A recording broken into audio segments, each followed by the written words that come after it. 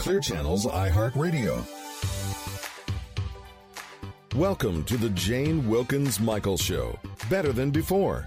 An hour of beauty, health, fitness, and lifestyle advice from renowned columnist and author Jane Wilkens Michael and her guests, top experts in their fields. Join Jane's campaign to become better than before. Now, here she is, Jane Wilkens Michael. Hello, everyone, and welcome to the Jane Wilkens Michael Show on iHeartRadio Talk. I'm Jane. I'm coming to you live from New York City. I want to thank you so much for being with us. Well, we have been on a hiatus for a few weeks, and what a show we have to welcome you back. But first, I want to welcome back my producer, Lori Houston, who I have missed. Hi, Lori. Hi, Jane. Well, this show is not to be missed since we have a great guest to start us off. He is the Honorable Patrick Kennedy, and let me tell you a little bit about Patrick before we bring him on. He's a former member of the U.S. House of Representatives and the nation's leading political voice on mental illness, addiction, and other brain diseases. During his 16-year career representing Rhode Island in Congress, he fought a national battle to end medical and societal discrimination against these illnesses, highlighted by his lead sponsorship of the Mental Health Parity and Addiction Equity Act of 2008. Today, he continues to lead that fight, as did his father, the late Senator Ted Kennedy, devoting his career to advocacy for brain diseases, co-founding the Advocates for Opioid Recovery, and founding the Kennedy Forum, a coalition for the mentally ill and mental health policy. His triumphs and torments have always been public, and his personal battles with mental illness and addiction are documented in his best-selling book, A Common Struggle, which will soon be available in paperback. And not only does Patrick talk about his own journey with bipolar disorder and addiction, he offers a doable plan for the future of mental health to help millions and millions of others who suffer in silence. Welcome to the show, Patrick. It's an honor and a privilege to have you with us. I'm grateful. Thank you, Jane. I have to say that I very, very much admire you for being so open and forward about your own battles with drugs and alcohol. And, you know, Patrick, I think for many people, while they're open about talking, about most diseases like cancer, MS, when it comes to mental illness and addiction, that's sort of the big elephant in the room, right? They feel there's a stigma attached to it, that being biologically dependent is somehow a weakness or a moral failing rather than a complex chronic disease. And you address that. Well, we have a cultural bias in this country that's been driven by the way we reimburse medical care, which only reinforces our prejudices. That the people just ought to will themselves into health. Yeah. And if this is a brain illness, the real issue is it's a lack of moral, character that is reflected in their illness, and it's not a medical issue. And so that's been really the historical narrative for treating these illnesses, is they've been seen as moral issues, not medical issues. We've really never understood the brain, the mind. But, all of that's changing quickly. And what's also changing is our healthcare system. And there's a profound recognition that by ignoring depression, anxiety, addiction, we're really ignoring the best opportunities to improve overall health for everybody, not just those who may have a primary diagnosis of a mental illness and addiction. And you also talk about the importance of talking about addiction and recovery. And I know just, briefly talking about your own life, I would imagine that growing up at Kennedy brought with it its own set of stresses. It seems as if, the Kennedy gestalt is, you don't complain like my family. We always complain. But, was there a bulletproof vest with your name on it in your family closet that kind of protected you from everything? Or were you very vulnerable about it at a certain age? And maybe that led to certain behaviors. The irony is that there were bulletproof vests in all of our closets. And that was actual reality, not just a metaphor for our lives because of the constant threats on my dad.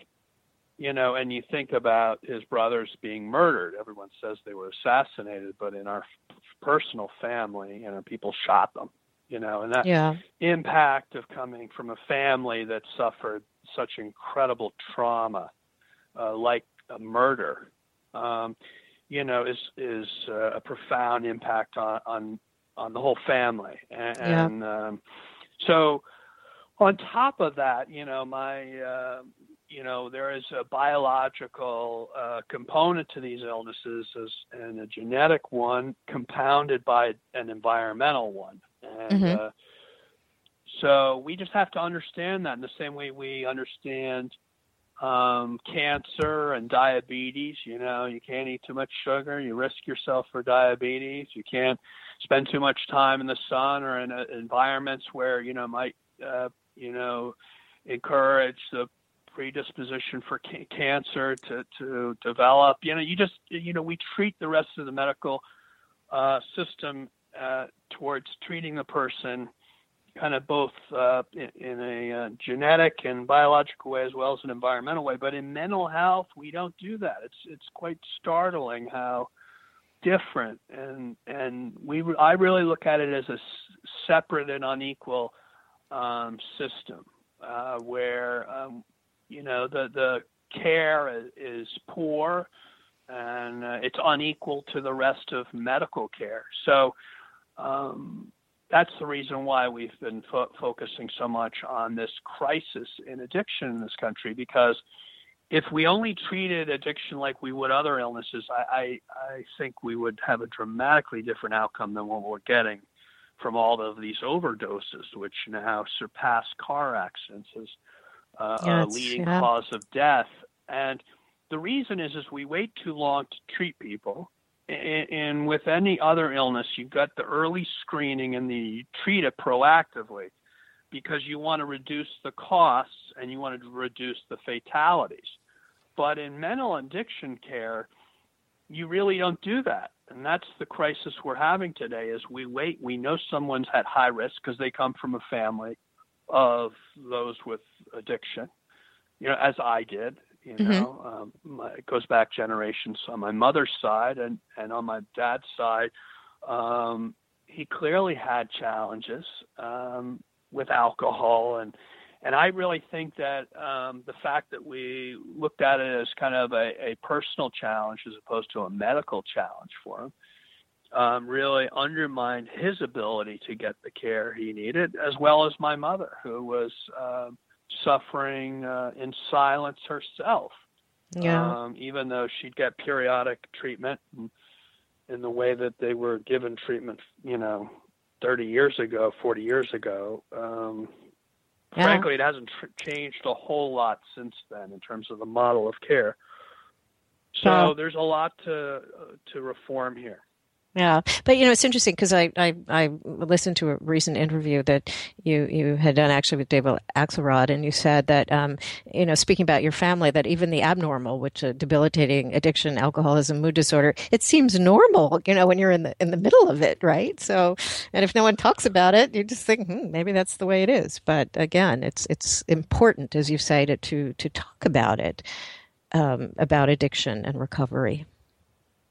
Well, it's important that our medical system treat it as a medical issue. So it takes away this fear that it's somehow some reflection, again, on the morality of the person. And, that's what keeps it silent and hidden.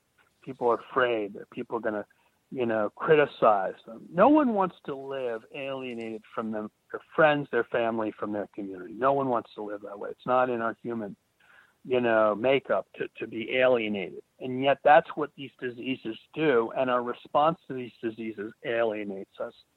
So until our medical system treats these as the illnesses that they are, you're constantly going to get people feeling as though that's a moral failing. It's a personal problem, not a medical issue. So I really have been advocating for, a checkup from the neck up for all, clinician visits that we have, all doctors' visits, because you really can't treat a person if you ignore their mental health and their vulnerability for these diseases like addiction. So that's what we have to do. And something I'm interested in asking you, because I think a lot of people, a lot of friends, you're so stressed at the end of the day, you just want to break a bottle of wine against the sink and drink from the jagged edges because using a corkscrew takes way too long. When should you notice that maybe you are having a problem and you should seek help? Because I think initially it probably has to come from you to seek this help. When does it become like something that, hey, wait a minute, go get some help? Well, first of all, our culture absolutely promotes, alcohol. We're now and drugs, both legal and illicit. I mean, you're seeing now the legalization of marijuana sweep across the country, as if the opiate crisis wasn't already a disaster for this country when, Purdue Pharma was overproducing OxyContin, and now we wonder how we got to this situation we're in today with the, opiate epidemic. Right.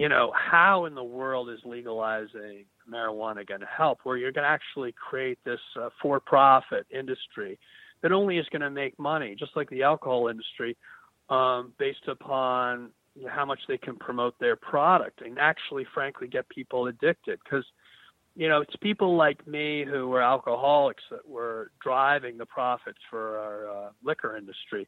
Mm-hmm. 80% of the profits come from less than 20% of the consumers. They're the people who are the heaviest drinkers. The people who quote unquote drink responsibly, as the ads try to say, oh, drink responsibly. They're not the ones that Budweiser's trying to reach. It's the people who want to drink it by the case that they're looking to get.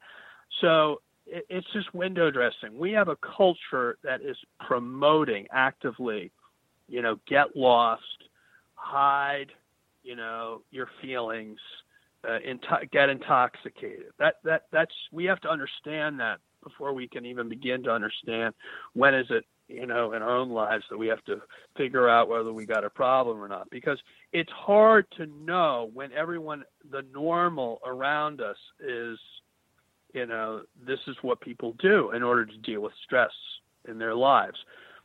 Frankly, we need to put together a whole process of how people can manage stress.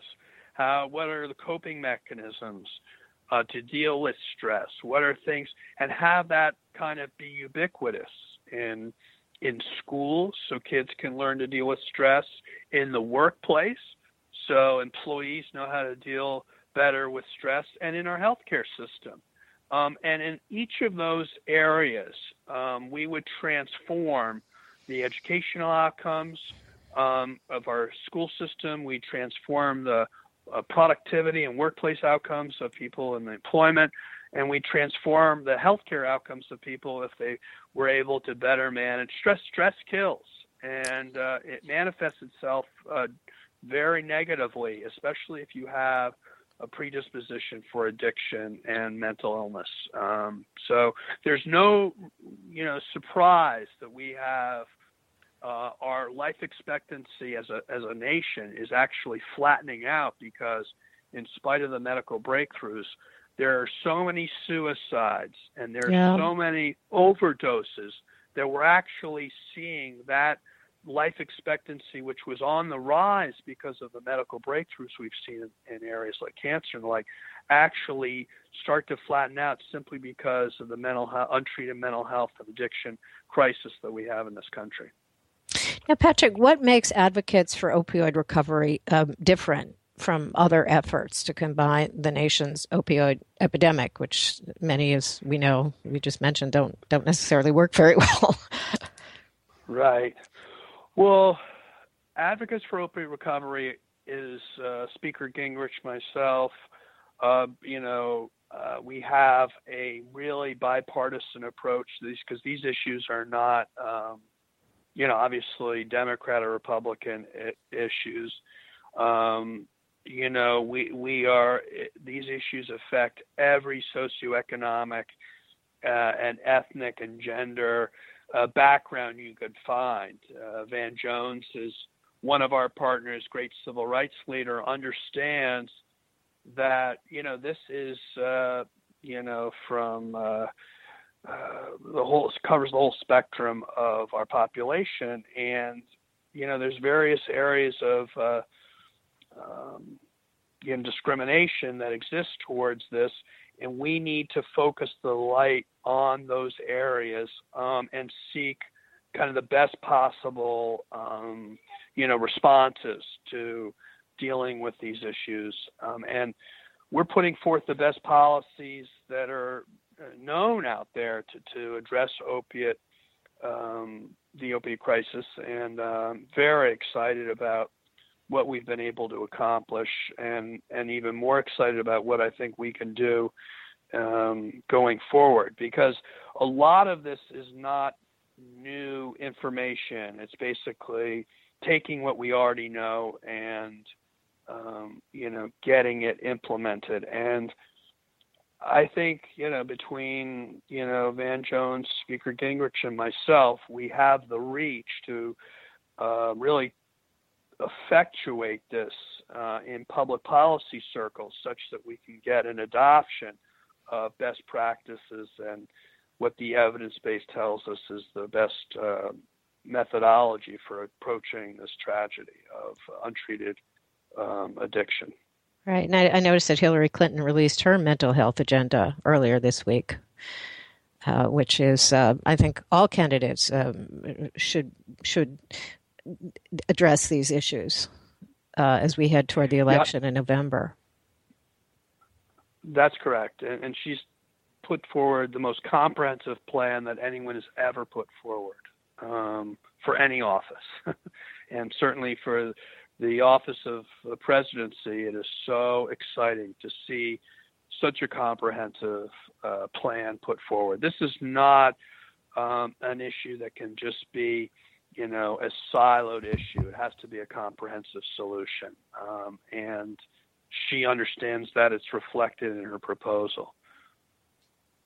Yeah, and Patrick, I know you have to leave us soon, but I do want to just say that, you're doing what was once unheard of, and which is basically the impossible, and you're boiling the ocean, as you said in one of your interviews, and I just love it.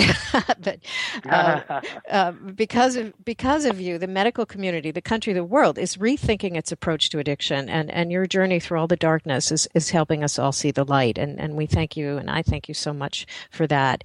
And I must say, you have 4 children, and I'm hoping that because I have kids too, and their addiction is neurological addiction to texting isn't going to be the next epidemic too, which is I fear. We can laugh about it, but there's a lot there that's backed up by science that tells us it's a real thing. There are these chemical addictions, alcohol, opiates, and the like, and then there are process addictions, which are, inability to live without checking our, texts or our emails. It's hoarding. It's pornography. It's eating. There are process addictions that really are also things we have to deal with. But the exciting thing is in this day and age is that we understand how to treat these illnesses and help people get well. And, I'm so excited by, advocates for opiate recovery, because what we're trying to do is just get the evidence base out there that there are solutions. We do not have to consign ourselves to these terrible numbers of, what we're seeing in the overdoses from opioid addiction, for example, and say, well, that's inevitable. It frankly isn't. We can do things that will actually dramatically reduce the number of people who are overdosing if we simply take the science that's out there and employ it and say, this is the best way for us to treat people who have an addiction to opiates, for example. And when we can do the same for other addictions. And frankly, the best approach of all is wrapping all of this together, because people aren't, dealing with just one issue when they're, addicted to one medication or other. They're dealing with a whole lot of other issues that also need to be brought into the picture. And that's all going to be possible if we adopt the right policies. Yes. Do you have words, Patrick, that you live by every day when you wake up? Do you have mantras or something that get you through the day that can help us all get through the day as well? No, listen. I call my wife my bride, and that helps me appreciate how she is like always an inspiration in my life. I hold my children, I kiss them and hold them tight, I just wrestle them and do whatever I can to give them physical contact and show them my embrace.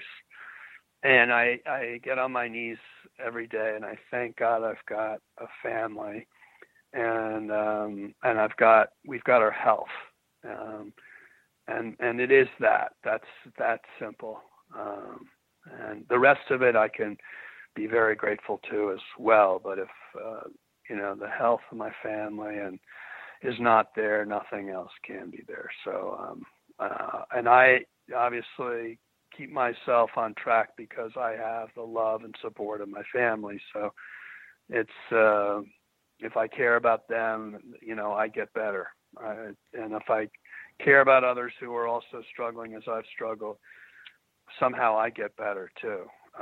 So that's why I'm in this, because a lot of people helped me out, and we're all in this together. That's basically my mantra.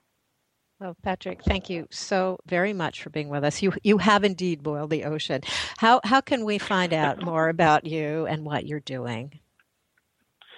www.thekennedyforum.org, and Advocates for Opiate Recovery, which is focused specifically on the opiate crisis, and appreciate so much you're having me on.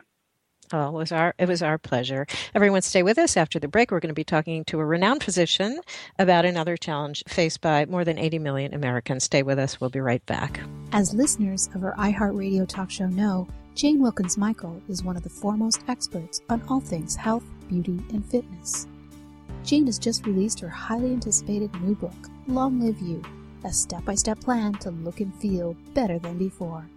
In it, she shares a collection of advice, tips, and personal antidotes, along with lifestyle suggestions from some of the world's top beauty, health, and fitness experts, many of whom have been interviewed on this show.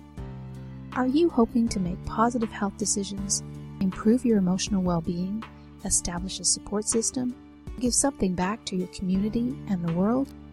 Jane's new book will help you look years younger and also live a longer, healthier, happier, and more beautiful life. You can order Long Live You, your step-by-step plan to look and feel better than before, at your local bookstore or at Amazon or BarnesandNoble.com, where it's available for delivery or as an ebook. Or go to Jane's website, JaneWilkensMichael.com. Now, back to the Jane Wilkens-Michael Show. Want to know where you can hear Jane Wilkens-Michael Show better than before? Well, that's easy. You can tune into Jane via Clear Channel's iHeartRadio, Spreaker, Blog Talk Radio, iTunes, and at bmajor.org. Now, back to Jane Wilkens-Michael and Better Than Before. Welcome back, everyone. You're listening to the Jane Wilkens-Michael Show on iHeartRadio Talk. I'm Jane. Coming to you live from New York City. I'm here with Lori as always. And now I'd like to welcome to the show a very renowned doctor, Dr. Scott Kahan. He is the director of the National Center for Weight and Wellness. He serves on the faculties of the Johns Hopkins Bloomberg School of Public Health, the George Washington University School of Medicine, and the George Washington University School of Public Health and Health Services. And he's a physician trained in both clinical medicine and public health. But Dr. Kahan is joining us today to talk about another challenge facing millions of Americans. Nearly 80 million Americans struggle with obesity, and he is here to tell us how to break that cycle and the six stages of obesity, which often lead from weight loss to weight gain. Welcome to the show, Dr. Kahan. Thanks so much for being with us. Thanks for having me. Oh, it's our pleasure. And if I read your whole bio, that's your segment. That's very impressive, I have to tell you. We've had a lot of doctors on the show, but just for the cliff notes, you teach, you've advised the White House, several surgeons general, the U.S. House of Representatives, the FDA, and numerous national and local advocacy groups and public health initiatives pertaining to obesity and nutrition and chronic disease prevention. You're a columnist for the HuffPost. You've written 14 books. The list goes on and on. I hope I got the important stuff in. Sometimes I'm able to spend some time with my newborn baby and my 6-year-old as well. Okay. That goes in the top of the list, right? I think so.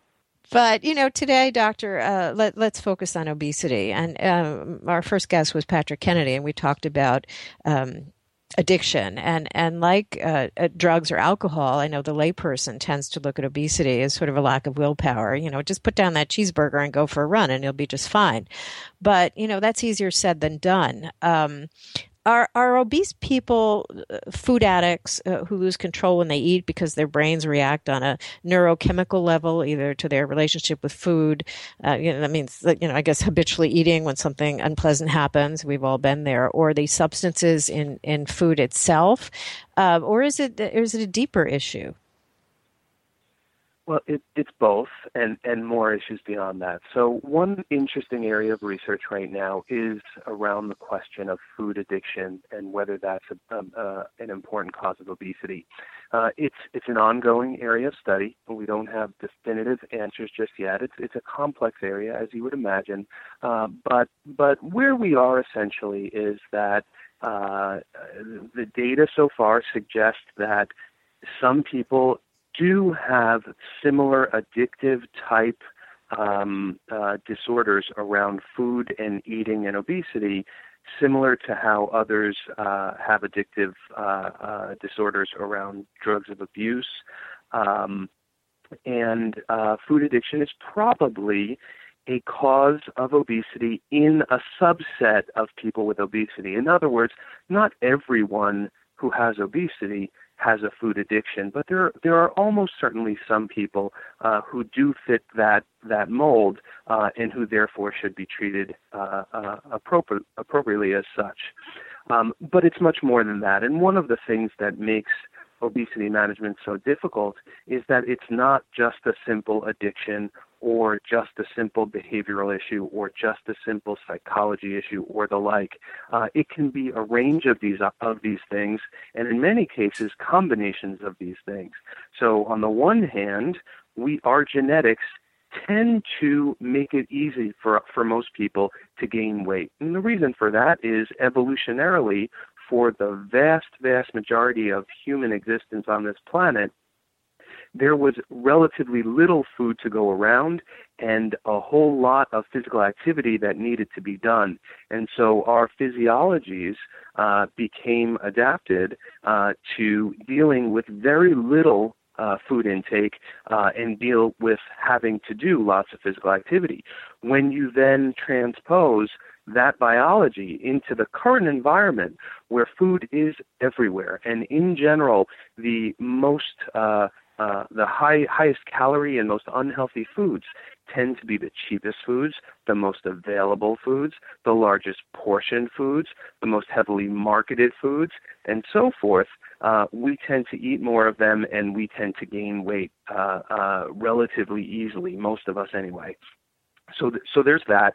Combine that with, in some people, propensity toward addiction. Combine that with, in some people, some psychology issues that play into weight, and so on and so on and so on. And you can see how this is a very complicated and complex issue, and you can see why so many of us are affected by difficulty managing weight and by obesity.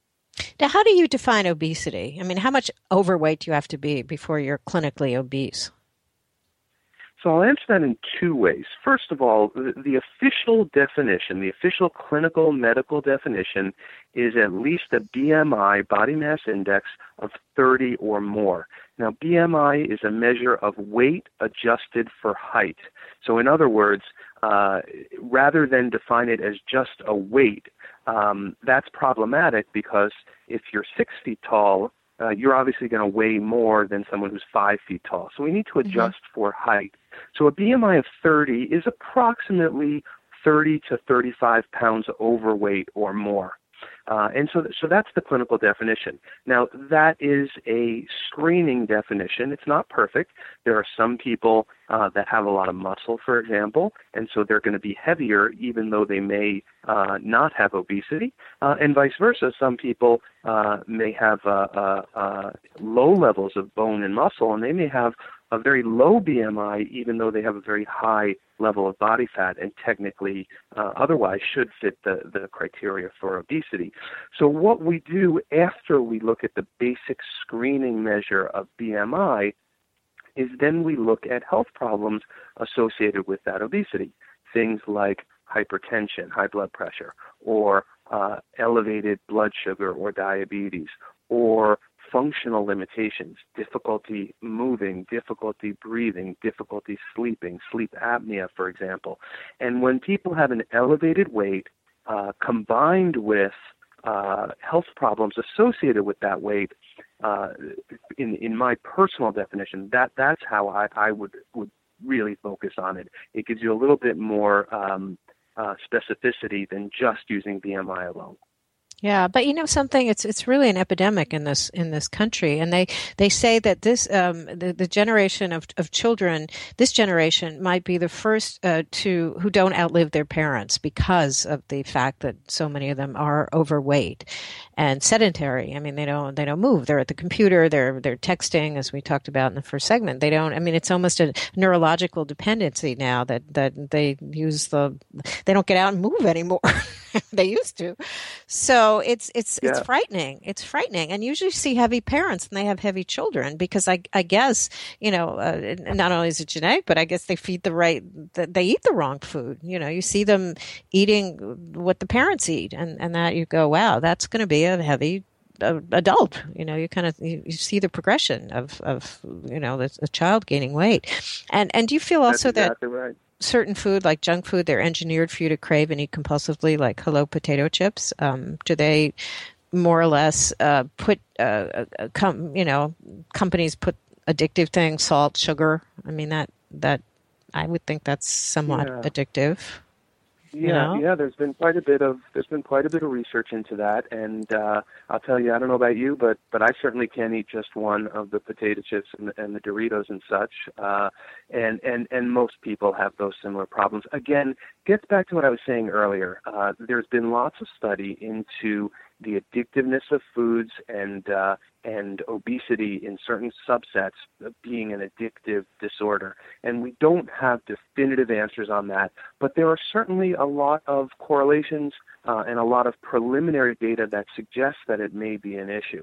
There's no question that food companies have put a lot of time and effort into understanding what our tastes are and what smells, tastes, textures, presentations of foods, and so forth lead us to wanting to eat more and perhaps having difficulty with stopping.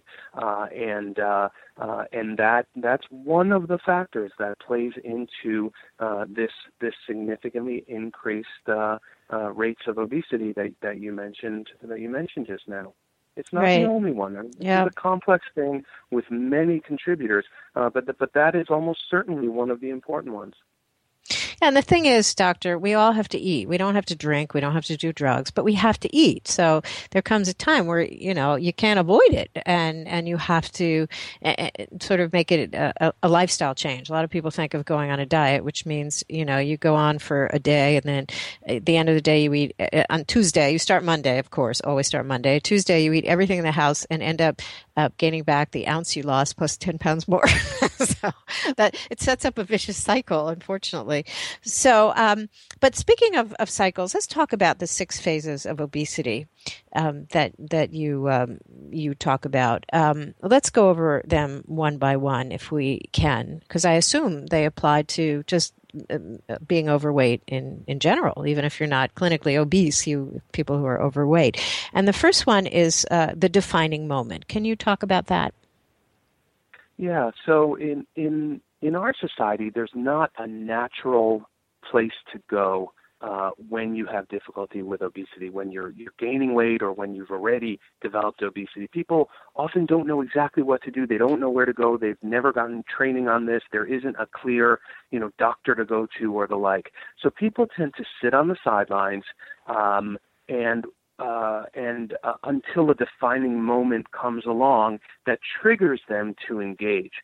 So that could be something like going to the doctor and the primary care doctor tells them that they've developed diabetes or that they're very close to developing diabetes or getting high blood pressure, and that can be something that activates them. It could be seeing an unflattering photo of yourself that activates you.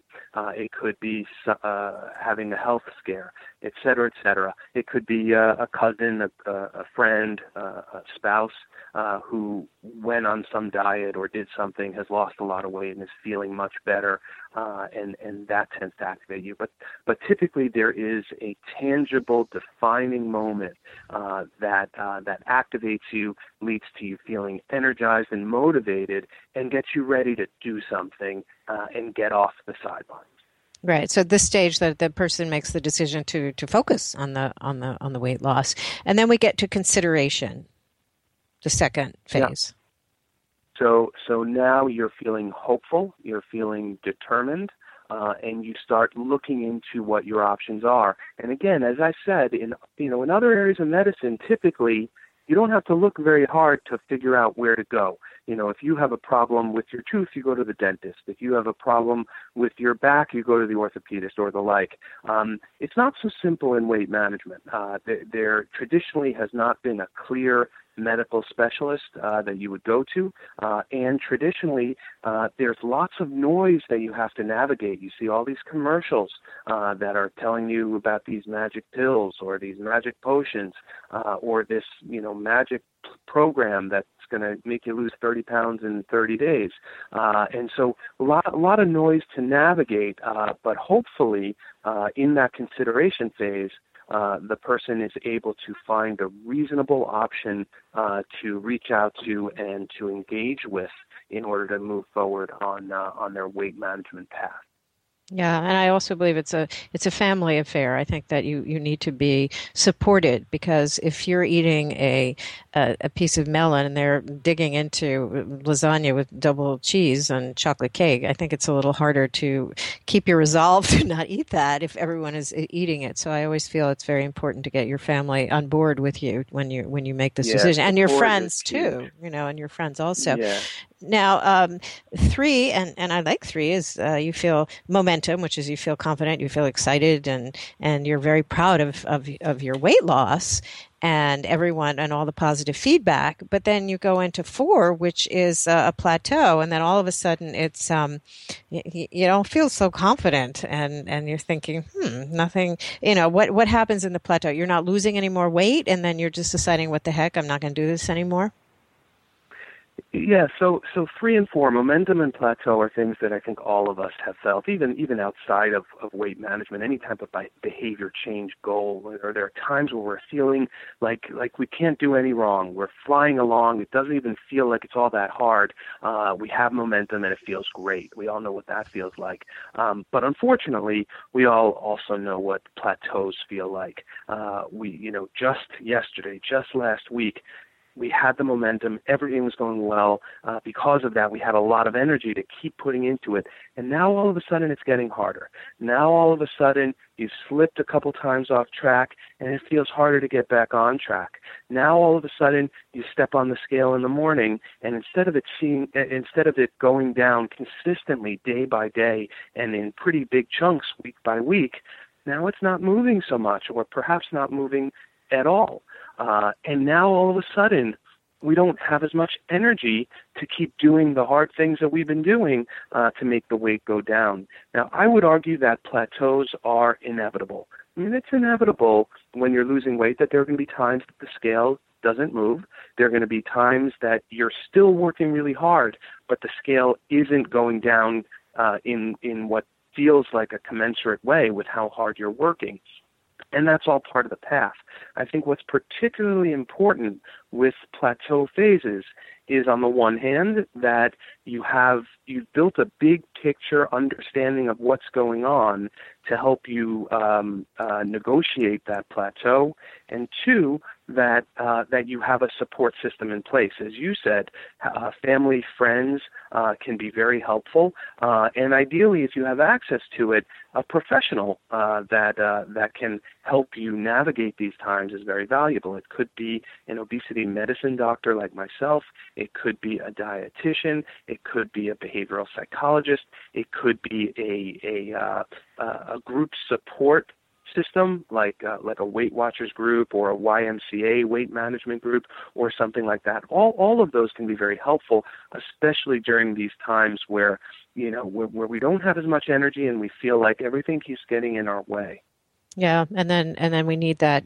We need someone to say you're okay. I think we're looking for someone to say you're okay. It happens, It's we feel your pain. Don't worry about it. You're gonna be fine. Just continue with how you're doing. You're doing very well. You need a little positive support, I think. So if we could just briefly go over the 5 and 6, because I really want to know your advice for losing weight. Your best advice. So 5 is collapse, which is you feel tired. You don't want to continue it anymore, and you almost feel like a relief that, oh gosh, I don't have to worry about dieting anymore. Give me that nice piece of chocolate cake that I have that I put in the back of the refrigerator that has been calling to me since I started this thing.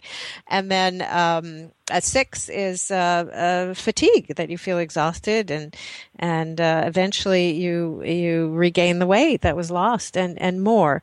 So given those, which are a little bit more negative, how do you overcome this and then become positive again about your journey to lose weight? Yeah. So I think what is particularly important about that collapse and fatigue steps is that addressing them starts much earlier in the phases. If you have a support team in place, a support professional in place, if you have been learning about the science of obesity management and the strategies that can be helpful, and anticipate the roadblocks that come up and the bumps in the road that get in our way that lead to plateaus and so forth, then it's much more likely that instead of collapsing and giving up when it gets very frustrating, it's much more likely that you'll have an approach where you accept that there are going to be some ups and downs, and you may fall down on your butt a little bit, but you take a deep breath, you get yourself back up, you reach out to your support team for assistance, and move forward from there. But that all has to start earlier. Unfortunately, most people get into that plateau phase. They start getting very frustrated. They don't know what to do. They don't know where to turn. They're feeling hopeless.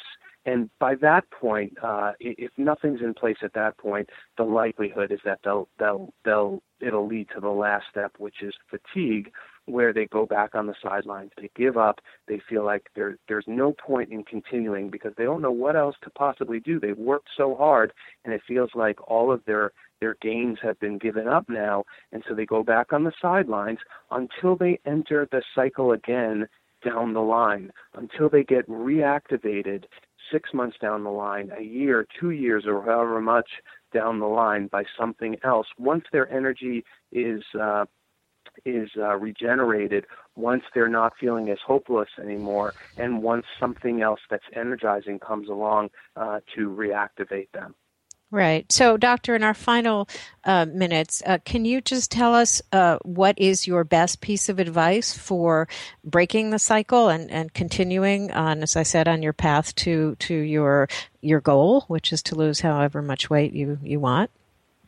Well, I'd like to give a couple pieces of advice. First off, sure. I think in most areas of behavior change, awareness is particularly important. So just simply seeing on paper, seeing in front of you the fact that virtually everyone that tries to manage weight goes through these phases, the awareness of that can be very empowering.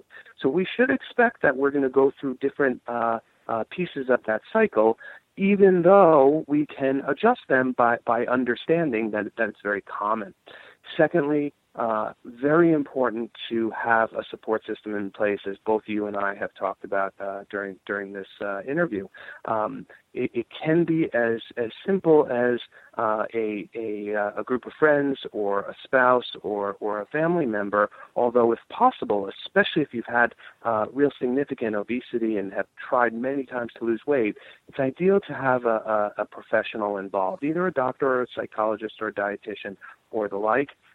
And lastly, there are good treatment options beyond just going on a diet and exercising. Those are going to be important regardless, but we do have good treatment options beyond that.